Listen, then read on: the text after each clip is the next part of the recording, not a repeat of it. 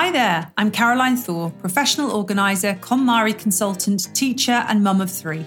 I started off my life as a mum feeling overwhelmed, disorganised and desperately trying to carve out some time for me amongst the nappies, chaos and clutter. One day, one small book called The Life-Changing Magic of Tidying changed everything, and I began to learn strategies for making everyday life easier. Today I have the systems in place that means life can throw almost anything at me, and I want to share them with you. If you're an overwhelmed mum struggling to keep it together, then this is the podcast for you. Grab a coffee and settle in for a quick chat with someone who gets your reality.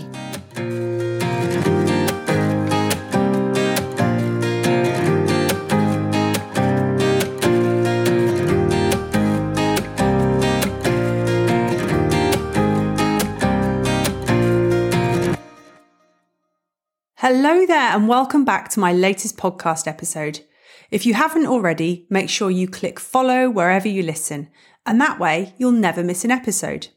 I've long planned to run a series of short podcasts looking at topics covered on the KonMari website, and this is the first in this series. For those of you who haven't visited KonMari.com, it is a wealth of information about the KonMari method with videos and articles, and you can even search worldwide for a KonMari consultant. There is a lovely mugshot of yours truly if you search hard enough. I love that the KonMari consultants are part of such a great community, and we are all so well supported by the team at KonMari. One of the first things that people will say to me when they hear what I do is something along the lines of how completely tidy and minimalist my house must be. This couldn't be further from the truth. For a start, I have 3 kids, so tidy is something I aspire to, and minimalist, definitely not. I thought it would be fun to dispel some of those minimalistic myths in this episode, and who better to start with than Marie Kondo herself. On the website, under an article entitled KonMari is not minimalism, she is quoted as saying, "Many people have equated my tidying method with minimalism. But it's quite different. Minimalism advocates living with less. The KonMari method encourages living among items you truly cherish." What this means is that if during your tidy festival you discover that you have many items that you truly cherish, then it's absolutely fine to keep them.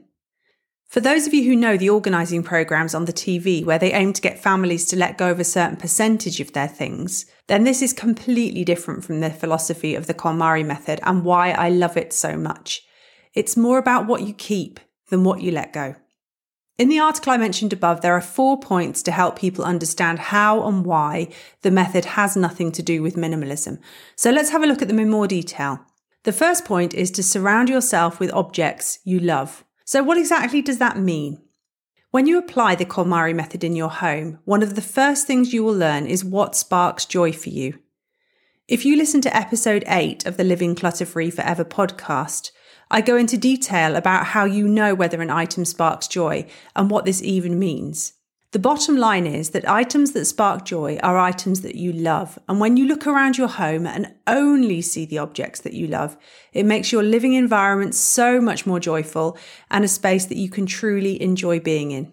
By removing the clutter, those items that mean so much to you are more visible and you can enjoy them without distraction. The second point mentioned in the KonMari article is to let go with gratitude.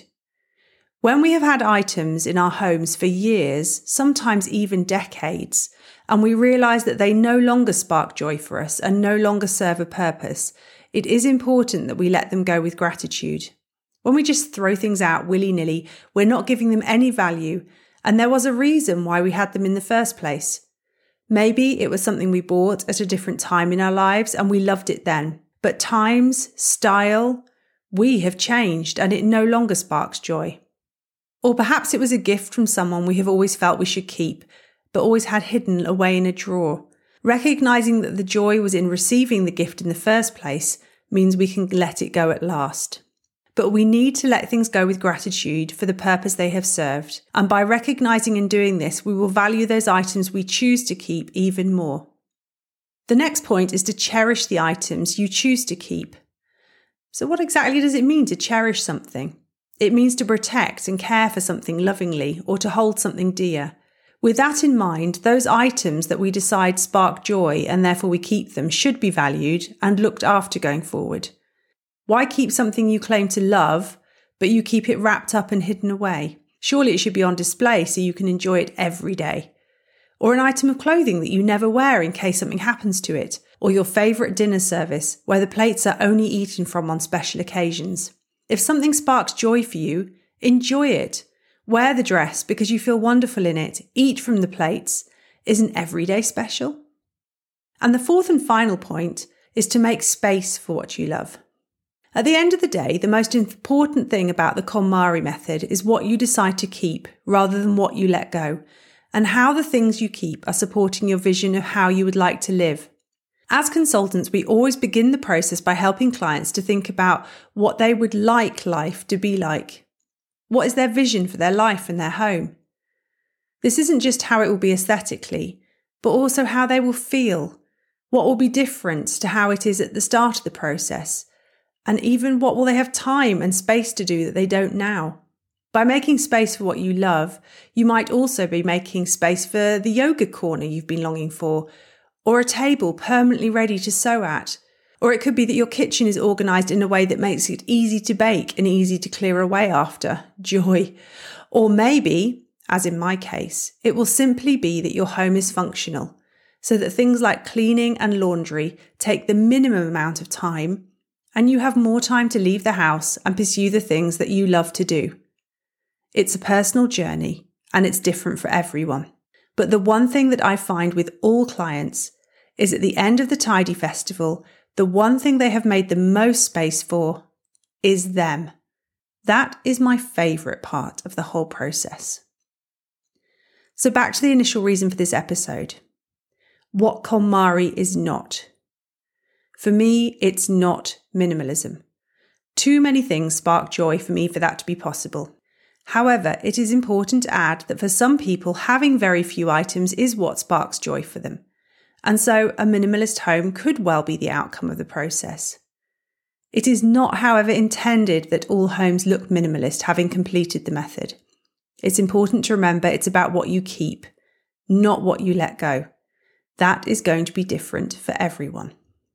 If you would like to know more about Marie Kondo's take on the subject, then I highly recommend you go to the KonMari website and check out the article KonMari is Not Minimalism.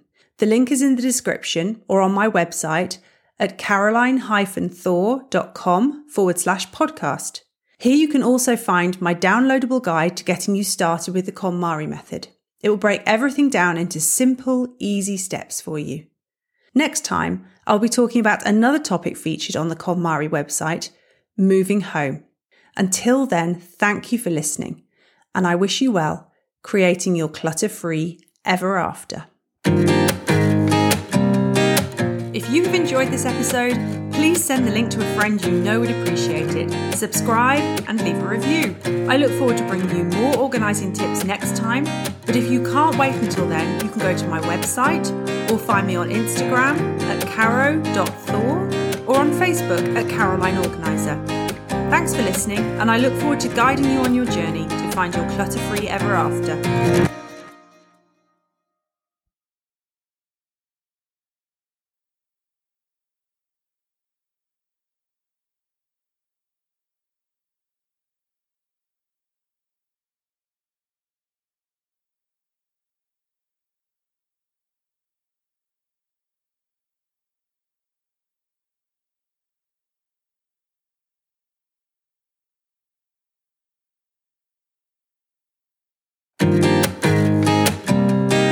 If you have enjoyed this episode, please send the link to a friend you know would appreciate it. Subscribe and leave a review.